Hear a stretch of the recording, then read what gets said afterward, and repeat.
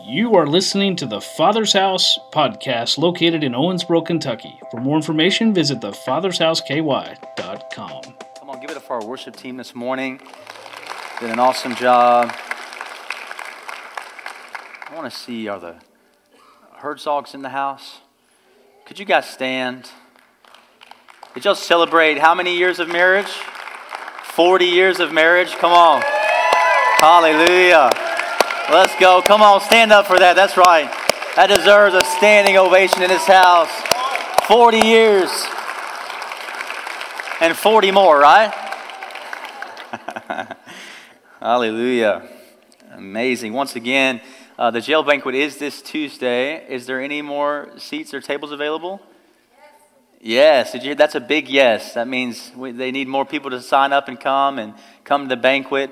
If you'd like to donate to Good News Jail and Prison Ministry, Pastor Herzog is the chaplain. They'd love to have you there. You can meet with them.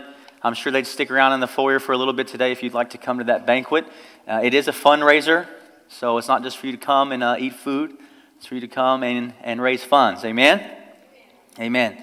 Really quickly, a couple of things. The garage sales May 13th and 14th. If you have good things, look at your neighbor and say, good things. We don't want your junk.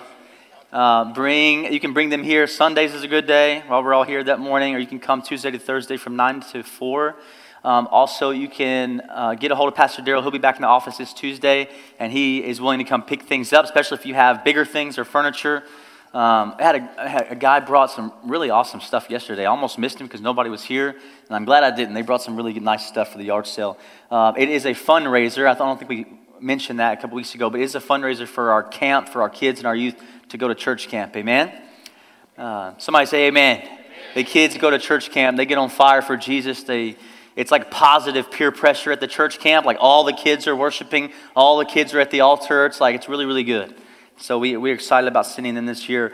Fire on the Altar is our monthly prayer and worship night. How many of you know we did that? Raise your hand. Some of y'all are like, I don't raise my hand. Maybe they think that's why I'm not coming. But come and pray and worship with us. Come and spend time with God and tarry with us in the Lord and pray for our city. This upcoming one, we're going to be praying for men, for God to raise up men. Can somebody say amen? To raise up young men. I love seeing, like Pastor Faith was just saying a minute ago, even myself and Nathan Ash and Luke Shepard up here on the platform and my son, and just seeing these young guys up here. Isn't that awesome? Isn't that good news? Young people is a sign of a healthy church. I don't know if you guys know that or not, but those are good things, amen? Those are awesome things. If you see young families, that means your church is doing good things. It's a really, really good thing to miss, or to not to miss, excuse me. God likes to keep me humble by saying crazy things. Yeah, praise the Lord. Bob Sorge is going to come. We have a guest speaker coming May 28th. And Saturday night, it will be on the topic of worship. I really asked him to speak into our worship team and worship teams around the region. So if you know anybody who leads worship at other churches, get them here on Saturday night at 6 to 8. We're not trying to steal anybody from other churches. We simply just want to equip the body of Christ. Amen? But it's not just for worship team members. Everyone is welcome Saturday. You do not want to miss it. Bob Sorge is an amazing, amazing speaker, an amazing anointed man of God. You don't want to miss that. He'll also be with us Sunday morning, May 29th. It's going to be an awesome, awesome time in the presence of the Lord. I'm so excited. That's probably an understatement. I've just been waiting for months for this time to come. So be expectant for these days. Amen? And I'm going to find my sermon. Even if I lose it, most of it's probably in my heart. Amen?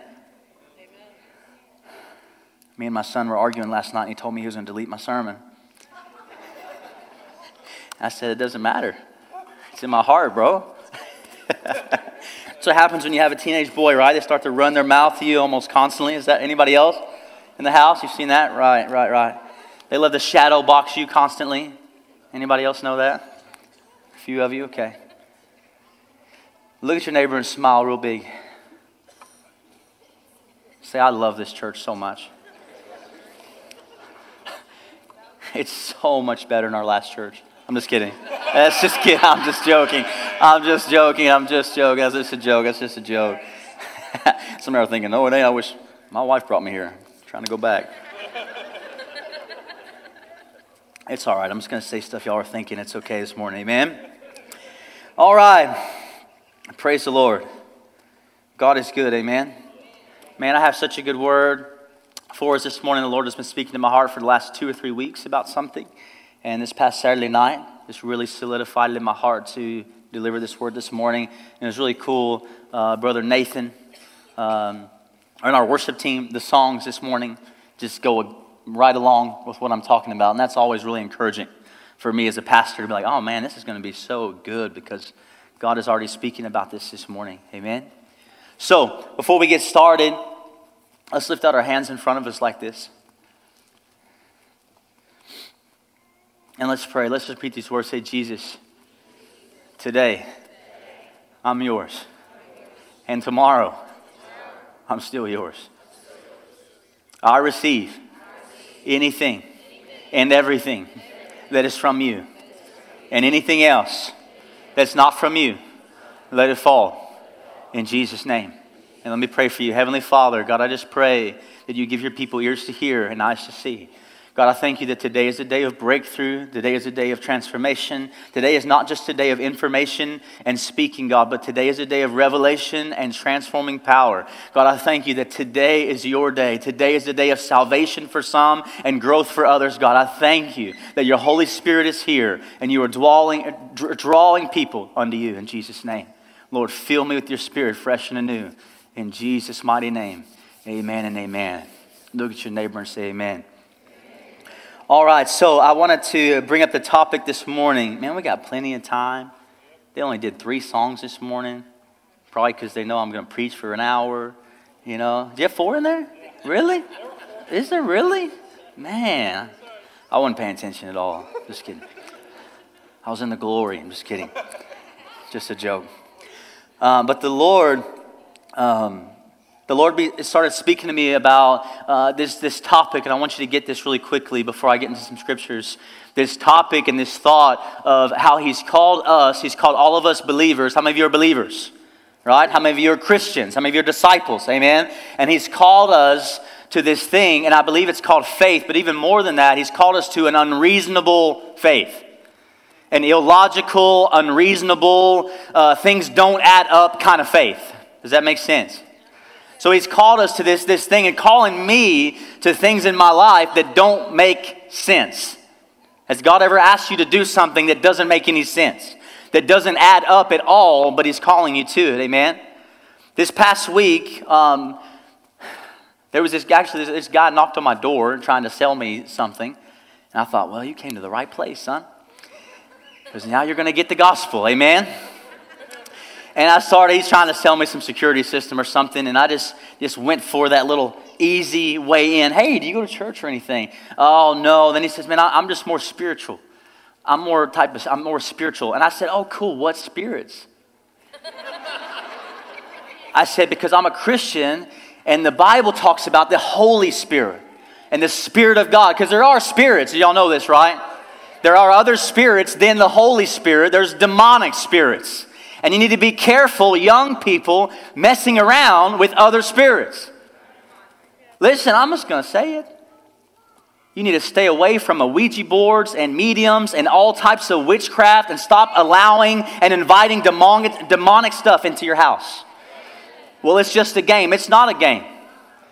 It's not a game, I'm telling you. There is a spiritual warfare going on. We believe in these spirits. So anyways, that's a whole other sermon. Hold on, Pastor. But stop allowing stuff into your life, and especially in your home. The eye is the lamp of the body. You got to be careful what goes in here, and what comes out of here. You got to be very careful and guard your homes. These are your kids, amen? Protect our homes. Be the gatekeeper of your house, amen? All right. I'll go back to what I was saying. And this unreasonable faith. And this guy started, I said, well, what spirits are you talking about? And I don't want to stay here too long. And I said, well, the Holy Spirit. The Bible talks about the Spirit of God, the Spirit of Jesus. This is the Holy Spirit. And I started sharing my testimony with him. And he asked me a really important question, what I thought was a really good question. He said, how do you get that deep into it? And he was sincere. He was like, I know how to get real deep into drugs. and real deep into a life of partying. But how do you really get that deep into this relationship thing with Jesus where he really transforms you and he really takes over your life? And I told him something unreasonable. The next thing that came to my mouth was illogical. I said, the reality is you're going to give up drugs, give up girls, give up all this stuff, and you're going to get this man Jesus, and he's going to satisfy you more than that. And it's like, what? How? Right? It's unreasonable. It's illogical. It doesn't make any sense. And I straight told him that. I said, listen, it's not going to make sense, but it's true. And there's a verse in the Bible that supports this. It says, lean not on your own understanding. Don't try to make sense of stuff. Don't try to understand what God's trying to do, and just believe what he says and what he can do. You got to believe what he's saying. I told this guy, listen, it's not going to make sense, man. It didn't make sense to me. My mom would say, Mike, if you just give your life to Jesus, everything's going to change. I'm like, Mom, that doesn't make sense. That's not reasonable. What do you mean?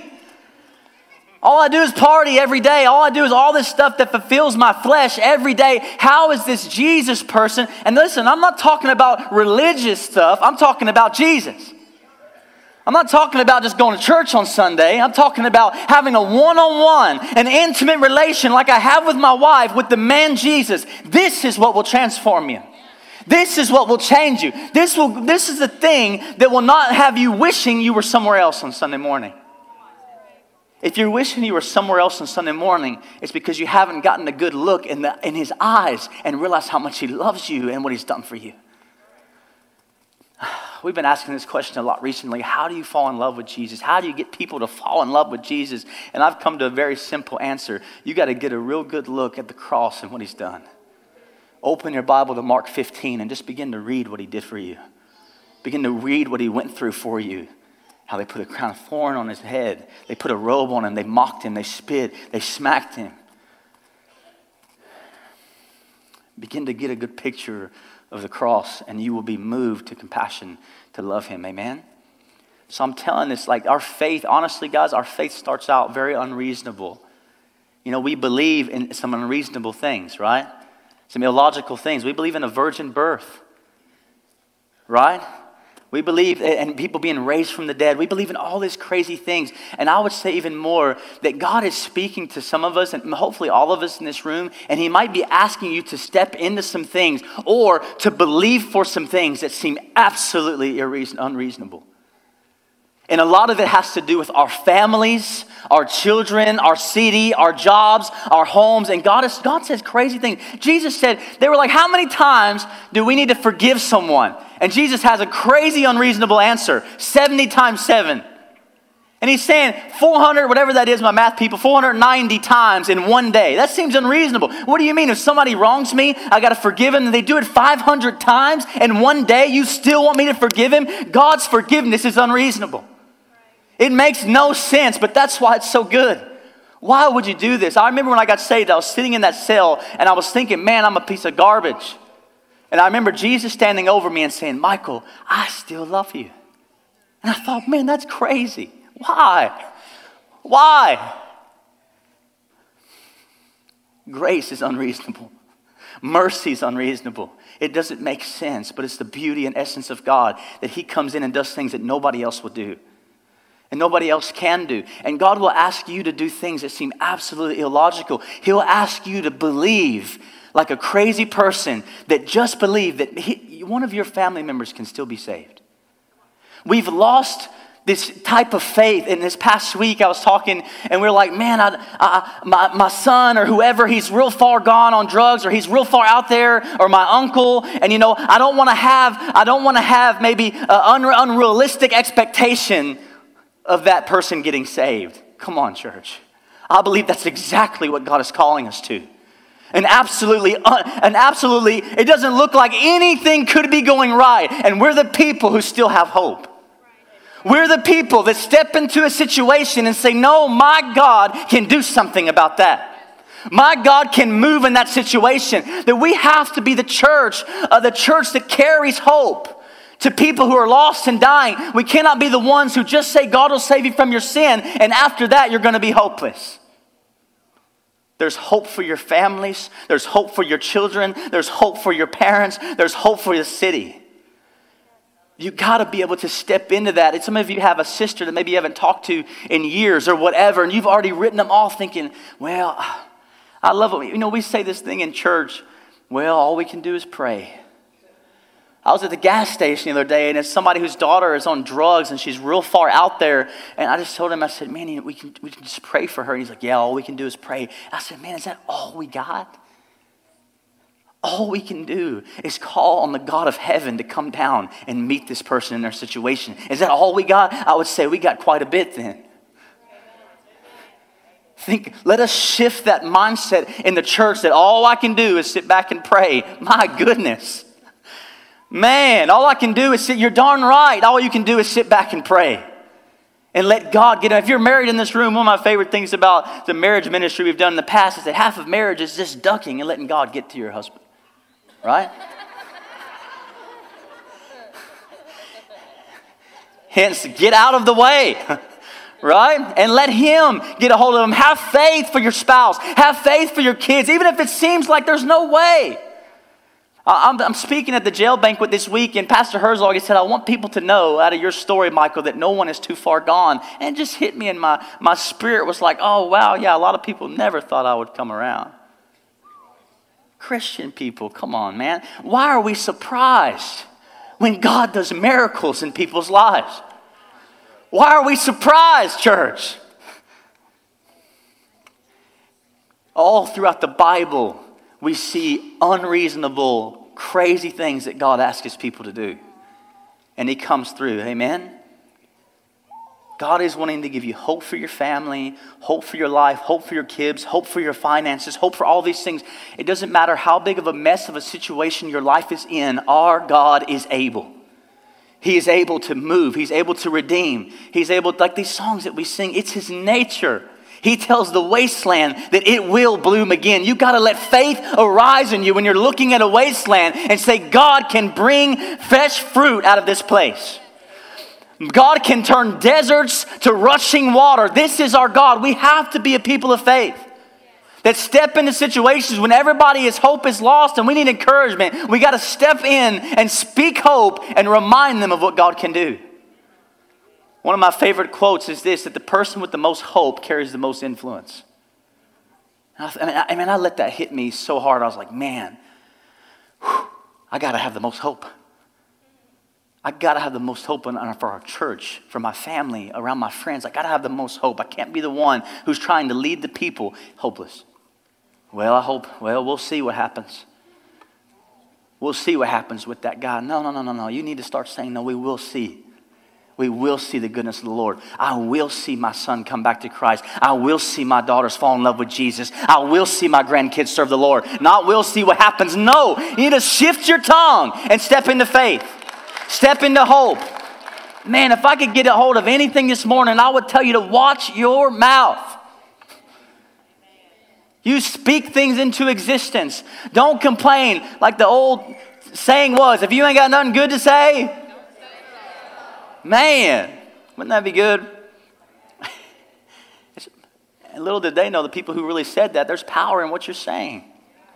Don't speak negatively about your family. Don't speak negatively about your church. Don't speak negatively about your city. Oh, this city is getting worse. This city is going to hell in a handbasket. No, our God is wrecking into this city. Lives are being changed in this church, and God is going to show himself mighty. Come on. We got to get some people, especially, let me go ahead and just plug this real quickly. We got primary elections coming up. If you don't think it's important for people to vote, you're wrong. This idea, well, God is sovereign, God's on the throne, but he's given us choices to make. And people think that, well, he just allows anybody in office, and God, because of Romans 13, that's a poor interpretation of that scripture, Romans 15. It says in Hosea, you have set up princes and kings without my approval.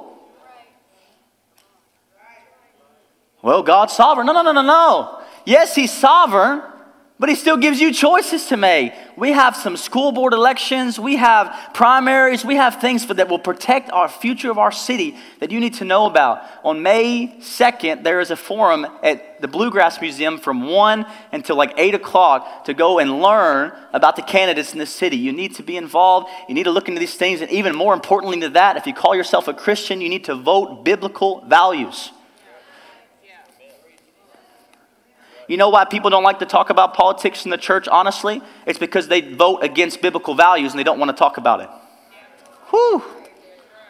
I'm just telling you.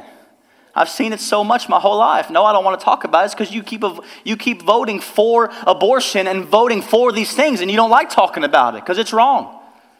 My goodness.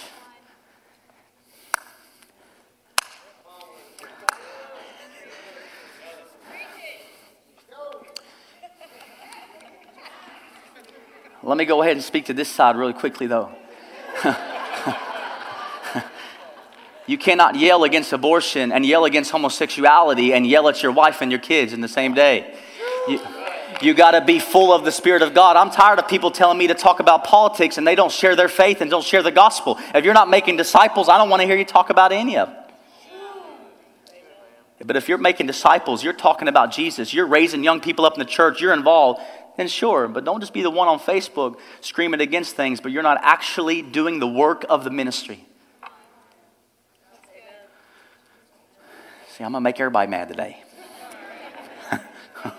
That's okay. Go be informed and vote. Pray about it. Pray. Ask God, give me wisdom for our city. Our city. We want to change the city, right? It's very important who the leaders are of our city. It's very important. And we need to have people in office that have hope, amen? Not the ones saying everything's going horribly. I mean, the ones that say, no, it's going to get better. Amen? It's going to get better. Let's believe God to do things. Yesterday, we were at a marriage ministry, and we were talking about how if your spouse is doing something wrong, the best thing you could do is give them grace and mercy. Doesn't that sound unreasonable?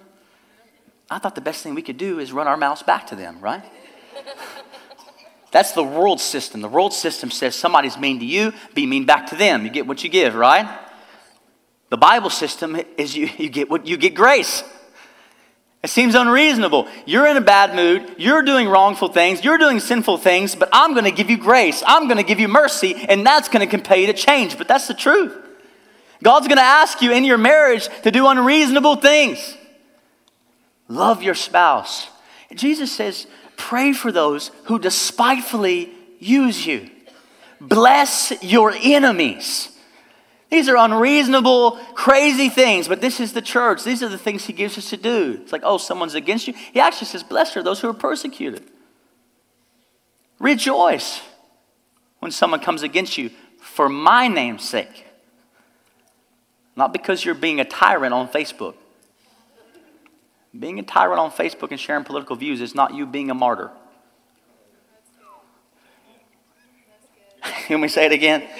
Being a martyr is when you're in trouble for being like Christ. Amen? That's a big difference. Well, people are oh man, my Lord. We need to be the church and be the people who have the most hope in the room. When everybody else is complaining and everybody else, one of your kids is sick, something's falling apart. As the man and woman of God, you step into the situation and you bring hope into the situation. And you say, no, my God is able to do things. My God is a miracle worker. My God is this God that we sing about on Sunday morning. He really is that guy. It is his nature to do these things. And we still got like 30, 45 minutes. Man, we'll take a water break.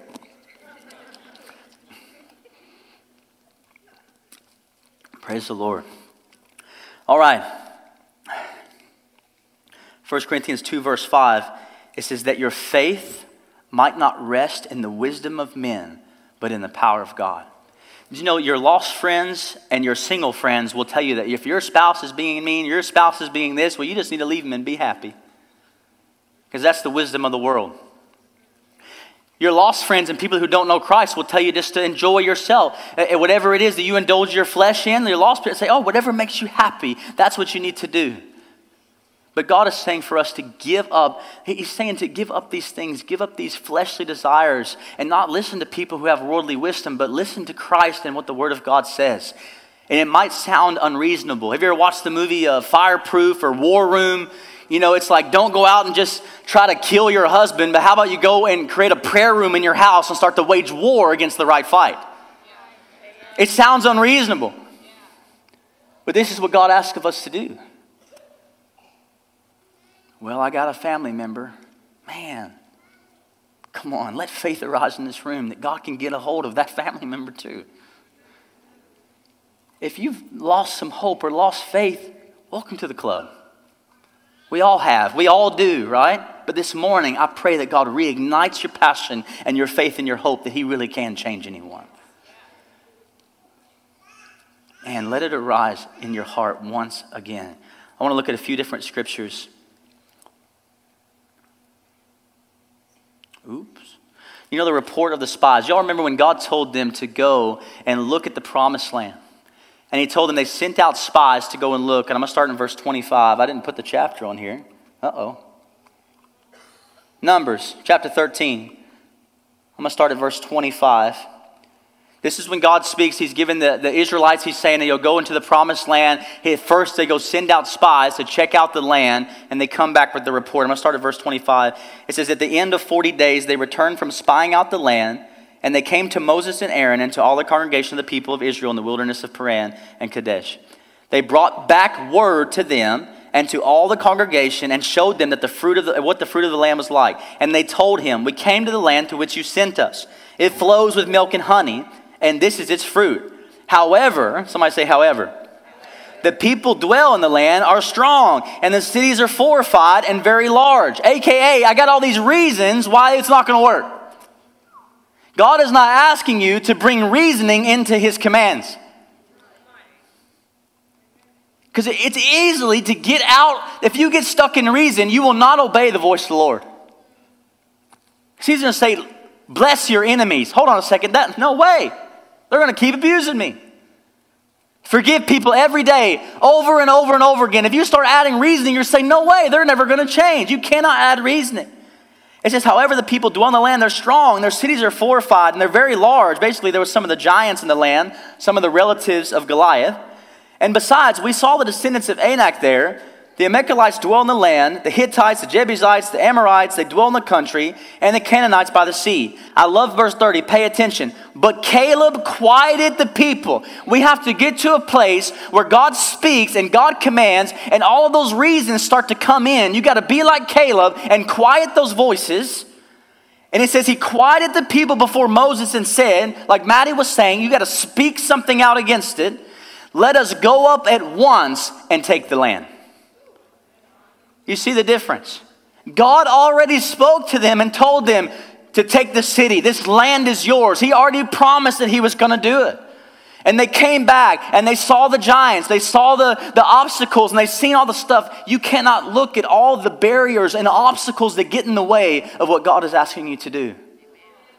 You have to be like Caleb. I love what it says in Numbers 14 and 24. It says, but my servant Caleb, because he had another spirit with him, and hath followed me fully, him I will bring into the land, and he shall possess it. What he was saying was that Caleb has the spirit of the living God. Remember the verse that says that God does not give us a spirit of fear, but of power, love, and a sound mind? See that what happened, the first people heard something from God, and they got into a place where they saw the obstacles, they started adding reasoning to it, and they took on a spirit of fear and timidity and doubt. But Caleb had a different spirit. Come on, God is wanting to raise up people in this hour who have the spirit of Caleb, who are ready to tackle whatever God says. That He says to go and do this, He says to forgive, He says to do whatever, and you are standing in the gap. You have that spirit and say, whatever God says, I'm going to do it. Yeah. Well, there's giants in the land. Doesn't matter. Well, they're bigger than us. They're stronger than us. It doesn't matter. Our God is stronger. Well, we haven't talked to her for 20 years. It doesn't matter. Well, they never listen when I try to talk to them. It doesn't matter. Don't add reasoning. Hear the voice of the Lord. If God says to go and make a phone call or reach out or do whatever, listen to Him.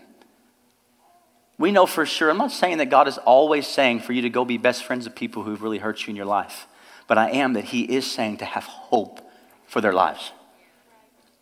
We can still have hope for every single person on this earth. No one is too far gone for Him, amen? We must pray with faith. The Bible, Jesus said, when you pray, don't pray with doubt. And I started thinking for a second, yeah, that sounds good, Jesus, but how do you do that? Anybody else? And I'm the only one that prays with doubt sometimes? Okay, thanks. It's like, yep, just you, Pastor. But Jesus says when you pray, whatever you ask, he says when you ask without doubt, you will receive. And I thought, man, God, that seems really difficult. Sometimes it's very difficult to ask him for things and not have any doubt. And I start to think, well, Jesus, how can we practically not have doubt? And I felt the Lord speak to me and said, you have to remind yourself of things he's already done. You got to keep, when you start to doubt about him stepping into a situation, this is why we need testimonies. Get on YouTube and just look up testimonies. Go to Bethel Testimonies. Fill your life with testimonies of what God is doing. If somebody says, man, God has done something in my life, they'll be like, man, come on, tell me more. Because I need that testimony sometimes to help me with my doubt. I need to know what God has done in your marriage and God has done in your life. You need to go around some people and talk to them and see what God has done. When you start to doubt, man, God, I thank you that I'm struggling right now, but I know what you've done in John's life, and I've seen what you've done in his family, and I'm saying, do it again, Lord. Do it again, Lord. Because we have that testimony of what he's done, and we can say, no, God, we know you can do this. I know you can. Do it again. Amen? So don't add reasons to God's commands.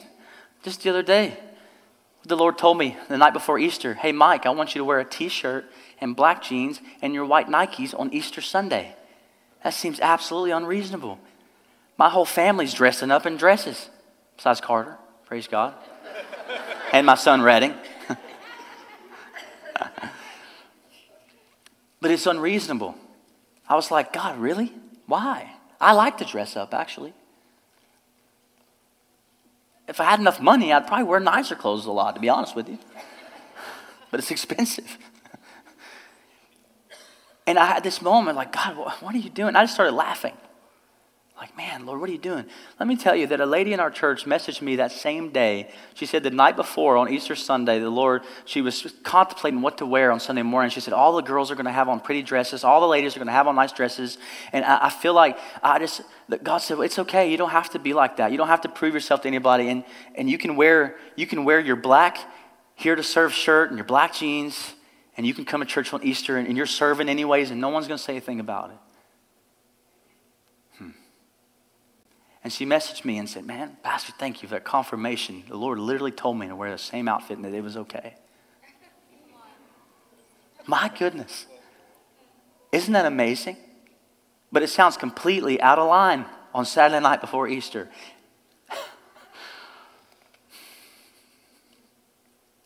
I remember I was down preaching. I went to preach a youth camp in Florida. And I was praying and like, okay, I'm going to come up with a 4-day sermon plan, and it's all going to make sense, and it's all going to go together, and it's going to be amazing. And every time I'd get down and I'd pray about it, I felt the Lord say to me, Michael, you don't have to worry about creating a plan. I've got so much in you, it's just going to come out of you. And I was like, oh God,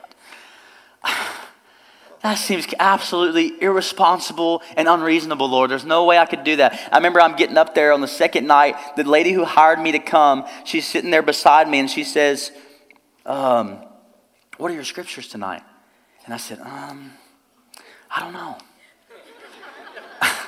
And it was like 3 minutes before I was supposed to start speaking. And I said, I just feel in my heart that we're just supposed to make room for the Holy Spirit to come and people are going to get set free from addictions and things. And she was kind of like, okay. And that's what we did. And we saw kids get set free and we saw God really move at the altars and it was amazing.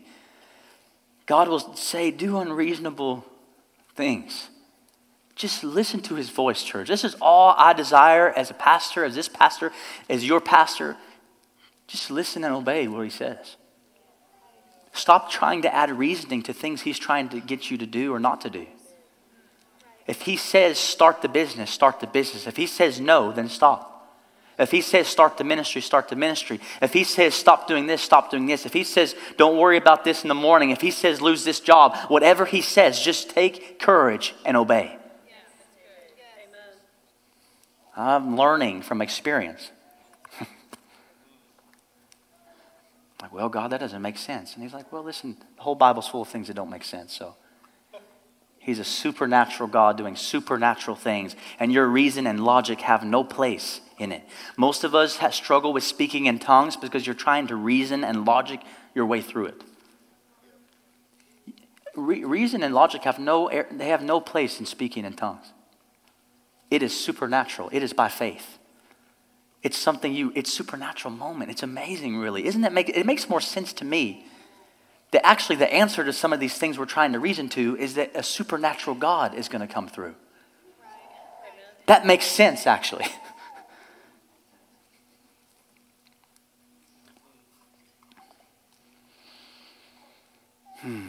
Let's go to Hebrews chapter 11, verse 7, if you have your Bibles. How many of you have a real Bible with paper? Y'all pride yourself so much in that, don't you? Just kidding. Isn't it amazing you can have... Did you like that, Dominique? I do love my actual paper Bible. But it's so convenient to have a Bible on my phone at any moment, at any time, no matter what, in 50 different translations. You know what I mean? And I can cross-reference and all kinds of stuff. It's incredible, really. It's amazing. Go to Hebrews chapter 11, verse 7. We started singing that song this morning. They start to reckon to my heart, and I'm calling on the God of Jacob. I'm calling on the God of Moses. These are men who God told them to do some absolutely crazy things. Let's just look at this. In verse 7, it says, by faith Noah, when he was warned about things not yet seen, in holy fear built an ark to save his family. By his faith, he condemned the world and became heir of the righteousness that is in keeping with faith. God told Noah to build this massive ark and get all the animals. That is an absolute crazy thought. It's going to rain. Did you know it seemed absolutely unreasonable and illogical until when? It started raining. And then God, luckily Noah knew the voice of God. This is why, church, the most important thing and discipline that you can learn is how to hear the voice of the Lord. And the main way that God will speak is right here. The main way. He will never speak against this. But the beauty of it is that God is still speaking. Amen? Because you cannot open this Bible, all right, well, I'm thinking about moving my family to Georgia and taking this new job. Okay, where's it at in here?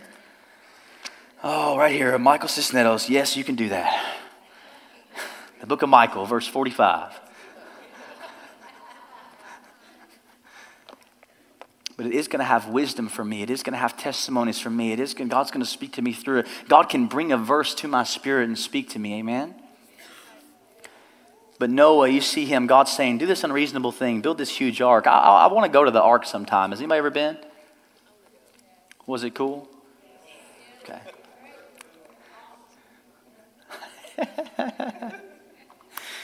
Awesome. I want to go. We should go sometime. We should take the whole church. Yeah, we'll just have church at the ark. Come on, somebody. Why not, right? You know, this is what I tell the board and our finances and everything all the time. I say, you know what, guys? We just need to be able to hear the voice of the God and do what he says. Period. We don't need to do anything else. Reason has no place in our board meetings. Amen? Don't you want people who lead the church to hear from heaven and do what he says? Amen? That's all we want. Don't you want a pastor who hears from God and just does what he says? You think you do until I wear a t-shirt on Easter Sunday. Man, come on. It's not going to make sense all the time. And that's okay. It's totally okay. Verse 8, it says, by faith Abraham, when called to go to a place he would later receive as his inheritance, he obeyed and went, even though he did not know where he was going. God says, hey, Daniel, I want you to go to a far place land. So I'm going to show you. Pack up all your stuff. Let's get going. Yeah, but I'm talking to Daniel. Daniel, that's what God, has God ever told you to do something like that? Literally, I think he told you that, to come here. But you got to have this crazy faith where Abraham could have added reason to what God was saying. Well, God, that doesn't make any sense. Where are we going? Where am I going to live? How am I gonna have my stuff? Is there gonna be enough food there for my whole family? He didn't add reason to it. It says that he obeyed and he went. Amen.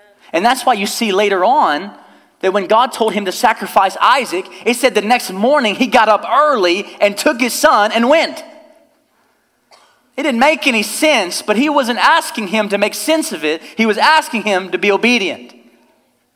God is wanting us to just walk in obedience and not just walk into reasoning and things that make sense for us. Verse 11, and by faith even Sarah, who was past childbearing age, was enabled to bear children because she was considered him faithful who had made the promise. That's the most beautiful point about all of this. How can we have hope in these moments? Because we consider God faithful and we're looking at the one who has made the promise. We are fixed on, man, God, I really know who you are. I know your nature and I know you're going to come through. By faith, Abraham, when God tested him, he offered Isaac as a sacrifice. This is the faith chapter in the Bible, Hebrews 11. Here we go. By faith, Moses, his parents hid him for 3 months after he was born because they saw he was no ordinary child and they were not afraid of the king's edict. By faith, Moses, when he had grown up, refused to be known as the son of Pharaoh's daughter. He chose to be mistreated among the people of God rather than enjoy the fleeting pleasures of sin. Sound familiar? This is a picture of Jesus as well. And you see this. He regarded disgrace for the sake of Christ as of greater value than the treasures of Egypt. That is absolutely unreasonable. Leave the palace, leave the throne, and go be like the poorest one. Sound familiar? Jesus, hey Jesus, leave heaven in splendor and in glory and go become a helpless baby and live a lowly life. It's absolutely, aren't you glad that Jesus didn't add reason to coming? He just came. He was just obedient to what the Father had said. Verse 27, by faith he left Egypt, not fearing the king's anger. He persevered because he saw him who is invisible. By faith he kept the Passover and the application of blood so that the destroyer of the firstborn would not touch the firstborn of Israel. It seemed kind of crazy. Go take this blood, put it over top of your doorpost, and the angel of death's going to come, and it's not going to kill. God asked them to do unreasonable, wild things, but when they do it, they see that he's faithful. We got to step into those things. Can somebody say amen? As the pastor here, I'm constantly just trying to see and trying to hear, God, what are you saying? What do you want us to do? Where do you want us to go? And whatever you say, God, help me just to take courage and obey you. Yes. Amen? And it's not easy. When we changed the name of this church, that was not an easy thing by any means. But we heard the voice of the Lord. And when God speaks, we can just not reason about it. Well, why? And why do this? And what about this? What about this? It doesn't matter anymore. You just listen and obey. Amen? If God tells you to take your wife or your husband out on a date every single week and your husband is mean and he's always quiet, he's never done good enough for you, it doesn't matter. Just do it anyways. Love him anyways. Amen? Do the unreasonable thing and see what God is going to do with it. Watch him work. Here we go. It says, by faith the people passed through the Red Sea as on dry land. But when the Egyptians tried to do so, they were drowned. By faith the walls of Jericho fell after the army had marched around them for 7 days. How unreasonable is it? Hey guys, you know what we're going to do? We're going to take over this city. We're going to see our enemies be crushed. But you know how we're going to do it? We're just going to walk around it for 7 days. What? Somebody was probably sitting there thinking, well, that's stupid. Let's just go in there and fight. But no, they had the word of the Lord to walk around it. If you follow the word of the Lord, you will always land in victory. You will always land in victory. And you follow what he is saying, you will always land. Don't put reasoning to what he's saying. Amen?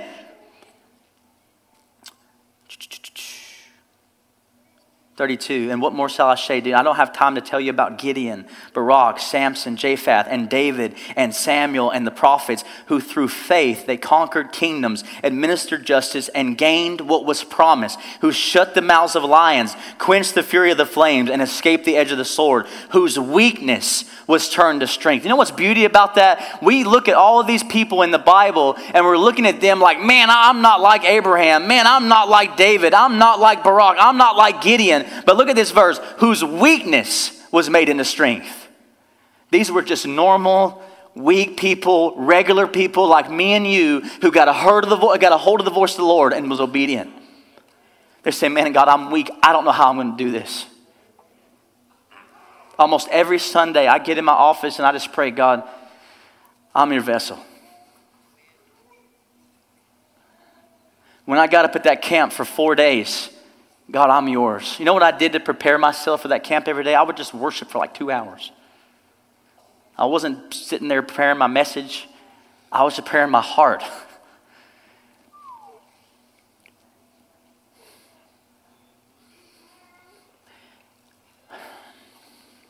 I love what Damon Thompson says. He says, the only sermon that religion has ever preached is try harder. Do more and try harder. But the gospel is preaching what? It is finished. I've never been more loved than I am right now. He's never been more good. He's never been more faithful than he is right now. There is nothing else I can do, church, to make him love me anymore. He's not wanting me to have a successful church and then he's going to love me more. He's not wanting you just to he's not wanting to fix your marriage so he can love you more. He loves you the most right now. We don't have to strive into these places. We just fall into his love and we just listen and obey. Because we know he's good, we know he's faithful, we know he's just, and we know he's loyal. Amen? I want to keep reading this because it's pretty powerful. It says, they quenched the fury of the flames and escaped the edge of the sword, whose weakness has turned to strength, and who became powerful in battle and routed foreign armies. Women received back their dead, raised to life again. There were others who were tortured, refusing to be released so that they might gain as even better resurrection. Some faced jeers and flogging and even chains and imprisonment. They were put to death by stoning. They were sawed in two. They were killed by the sword. They went about in sheepskins and goatskins, destitute, persecuted, and mistreated, and the world was not worthy of them. They wandered in deserts and mountains, living in caves and holes in the ground. These were all commended for their faith, because they listened to God and did what he said. You know, all of the disciples, the apostles, besides John, were killed for their faith. The story where Jesus comes and he's arrested, you know the story? And it says that Peter jumped up with a knife or a sword and he cut off the guy's ear trying to protect him. They were ready. They didn't understand. When he would talk about, hey, I'm going to be captured and then I'm going to die, and I'm going to rose, they were like, what are you talking about? You're crazy. Remember at one point Peter said to him, that's not going to happen, basically. I'll protect you. And Jesus said, no, get behind me, Satan. I'm going to do some things that seem very unreasonable. I'm going to surrender myself. When you're in the midst of a fight with anything in your life, between you and God or you and your spouse, God is just wanting you to surrender yourself. Peter was willing to fight and kill for Jesus, but he wasn't willing to surrender his life for Jesus. It seemed absolutely unreasonable. Jesus, what are you doing? Why are you turning yourself in? Hold on a second. We're not going to fight? But then you see all the disciples go and what? The apostles, they are all killed. I wish there was a better story, but I'm here to tell you that they were all killed for their faith. Because when Jesus said to them in Matthew 28, when he said, go therefore and make disciples of all nations, they listened and obeyed. They didn't say, well, they might kill us. Well, if I go over there, they might kill us. If we go here, these were legitimate things. They had legitimate reasons. We're just worried we might lose some friends. You know what I mean?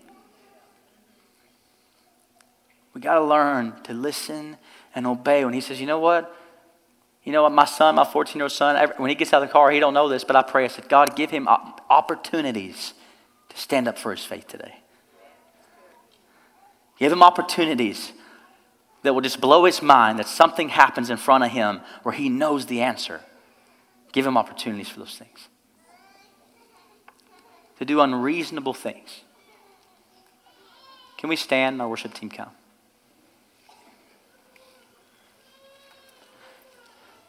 Maybe God, and this isn't for everybody, so don't take this personally. Maybe God is asking you to quit your job because it's terrible for you and terrible for your family. Maybe everybody at your job does drugs. I don't know, whatever it may be. Maybe God's trying you to take a step out of faith and trust Him. Maybe God's telling you to take a different job. I don't know about you, but I have people in my life that give me a really hard time. Anybody else? Raise your hand. And a lot of times they're family.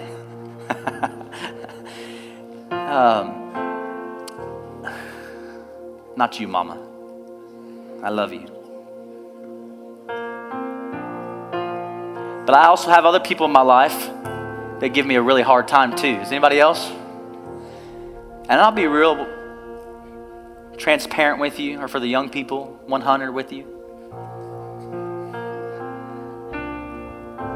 I struggle to believe that God can do something in their lives. I do. I find myself having no faith and praying with so much doubt. I feel like sometimes I begin to pray and I might as well just shut up because there is no faith in coming out of me. And I feel like God is saying to us and saying to you that He wants to just realign new visions and new things and new hope for people. Maybe you've given up on your lives. And I remember even this morning, I was thinking about a few different people in my life and just thinking, man, these people just really get on my nerves. These people, they've really caused me so many problems, man. And I started thinking, God just said, Michael, do you have hope? Do you think that I'm big enough to get a hold of them? And I'm like, man, Lord, I'm struggling to believe that. And then these songs we were singing this morning, you tell the wasteland to bloom again. It's your nature. And I just let hope begin to rise. Faith begin to rise in me. And I started just saying, God, you can do anything. You can do all things. I want to have unreasonable amount of hope for terrible situations. I want to be the one who steps into something and says, no, I know God can move. I know He can. I've seen Him do it. Like these songs that we sing, church. I've seen you move. You move the mountains. And I believe that you will do it again. That's why God would tell the Israelites, when your children are older, make sure you tell them about the things that you've seen. Our older people in this room, man, no offense. I get in trouble for saying this all the time. Then I talk about like a 45-year-old person next. I was looking for Latricia. Where is Latricia? Are you over here? Stand up. My goodness. You can stay there. It's okay. You're amazing. Actually, you know what? Come here. See, once again, I feel like the Lord said get her up here, so let's come.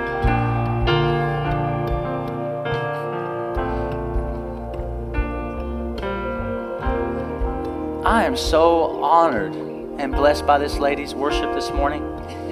And you know what I seen up here this morning? I thought, no offense, everybody else a lot younger on the team, trying to word this nicely. And I just thought to myself, man, she has the right spirit about this church. Our older crowd,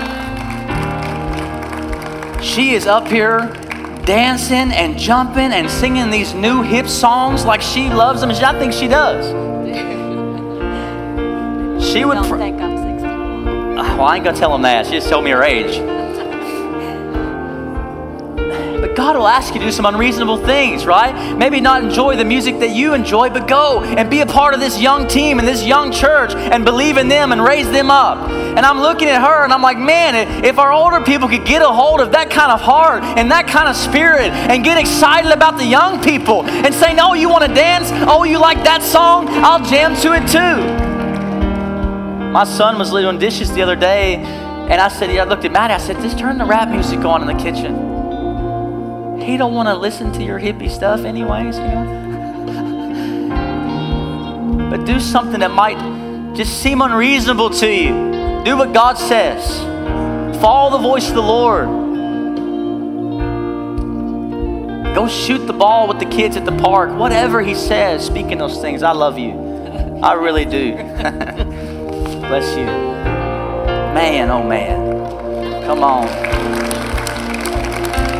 You know what it does for a young person to see an older person step alongside them and believe in them, and not step alongside them and tell them, well, you need to change your shirt. You need to change the song. Come on, church. He might be calling you to do some unreasonable things. Some people are thinking, well, maybe I need to leave the church and go to a church where there's more elderly people and it's more of what I like. Maybe God is telling you to stay right where you are. And you're not supposed to add. Pastor John left this church 7 years ago. I was sitting back where the Bartleys are. It kind of threw me off because I didn't see that happening, him leaving. And I sat there and I was confused. And I thought, man, God, I don't know what to do. He's really one of the main reasons I'm here. And to be real honest, I love my wife. I don't think she cares if I say this, but she didn't really want to stay here. There wasn't a lot of young people here. It didn't seem like it was going in a good direction that we wanted to be a part of. It didn't make any sense. But God spoke to me and said, Michael, I want you to stay, and I'm going to move here again in a mighty way. And I said, yes, Lord. And I could have said, God, it doesn't look like anything. Look at all these problems. And then another pastor came, and then he left. It kept not looking like anything's were coming together, but I had a word from God, and I listened, and I obeyed what he said. You cannot add reason. I said, honey, I told Maddie, I don't know what it's going to look like, but we're staying. When God called me to the ministry, I told Maddie, I said, do you want me to go get a job and work at Century Aluminum and make a lot of money, and we can still serve at the church, and we can have a lot bigger house and all this stuff? And she said, well, what? Come on, you got to have a good wife, amen. She said, what is the Lord asking of you? And I said, well, I feel like he's saying I need to go to ministry school of some sort. I feel like he's calling me to do this. It just comes out of me. I can't help it. And she said, well, what does that look like? I said, well, it looks like us staying in this 800 square foot house with no central air conditioning, me continuing to serve tables, start spending more money for ministry school, and trust God that he's going to provide. I didn't have very many hallelujahs when we were doing it. The Lord said, this is what I want you to do. I said, yes, Lord. 2 months later, a new pastor comes. He hires me and he says, we want to pay you back for all the school you've paid for, and we're going to pay for the rest of it. Come on, you just got to listen. You got to step out of the boat and do things that are unreasonable and not add your logic into them. You got to listen to the voice of the Lord. Listen to the voice of truth, and whatever he's saying to you, listen and obey. Quit the job, start a business, call somebody, whatever it may be. Give the money, sow the seed, whatever it is. I can tell you so many times where God has told me, I've been at church services and evangelists coming through, and God says, Michael, I want you to give him $2,000. If I start adding reasoning into that, I'm not going to do that. I'm over here thinking, well, my son's got to get braces. That's going to be $4,000, Lord. We're not even, God, I need a vacation. I can't even do that. Lord, how am I going to go on vacation? You want me to give away? You want me to give away my stimulus check? Hold on now. That stimulus check came from the Lord. Come on, somebody. That came down from heaven. That was manna from God. What do you mean? That thing was from you, Lord. No. The Lord, when he speaks, he reminds you, Mike, all of your money is mine. And I said, well, okay. And God said, I want you to sow this seed. I'm like, all right. And then another time comes, I want you to sow this seed. All right. It doesn't make sense. And then we had somebody pay for us to go on vacation. Who would ever imagine? And we didn't give it to receive. We just gave out of obedience. Me and Maddie have seen money come back, and we've seen it not come back. But that's not what it's about. It's about listening and obeying. If you're struggling with tithing, you need to ask God, read the Bible, and see what he says. Don't put any reasoning to it. Well, I can't afford it. I ain't got this job. Stop reasoning and listen and obey. Don't just listen to us. Hear God for yourself. Our prayer team, could you come?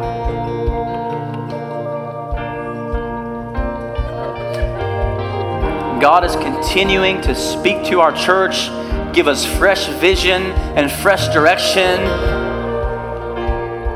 And And we're going to be a church that hear God's voice and we listen and obey. Amen? Could you just grab the hand of your neighbor? Prayer team, you can too.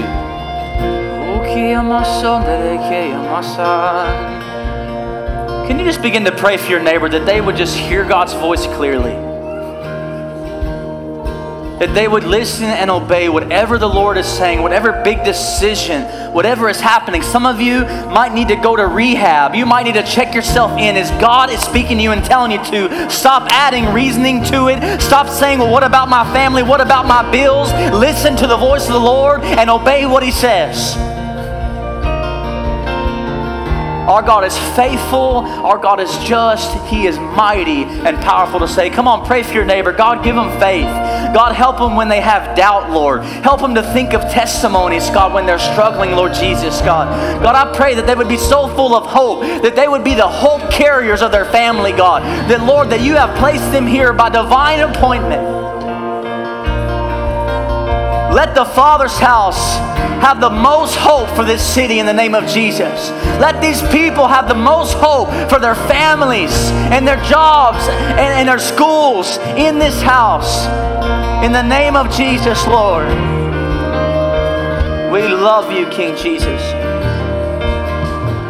Come on. Come on, come on. Give us faith, Lord, to trust what you say, Jesus. You can do it, Father. Hallelujah. With every eyes closed in here, I just want you to take a moment and just let the peace of God rest upon you this morning. He's not asking you to do more or try harder. Just believe. Just trust Him. Rest in His promises. That whatever He asks, His intentions are good. If you need salvation this morning, if you need to give your life to Jesus, if you need to be born again, if you've never been saved or maybe you've been running away from God, if you need to be born again, I want you to lift your hand right where you are. I need salvation. I need to be saved. I need to be born again. I believe that I'm a sinner in need of the grace of God. Anybody at all? I just want to give a moment.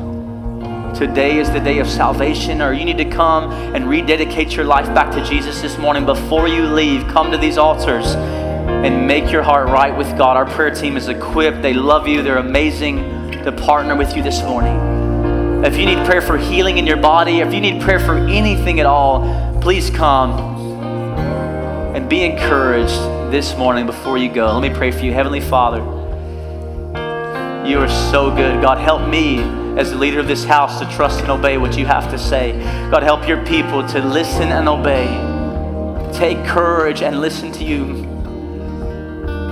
and follow whatever you want us to do. Father, you're amazing, and we honor you in this house and all you're doing. God, we celebrate what you're doing and what you will continue to do. God, the best is truly yet to come for this church, Lord.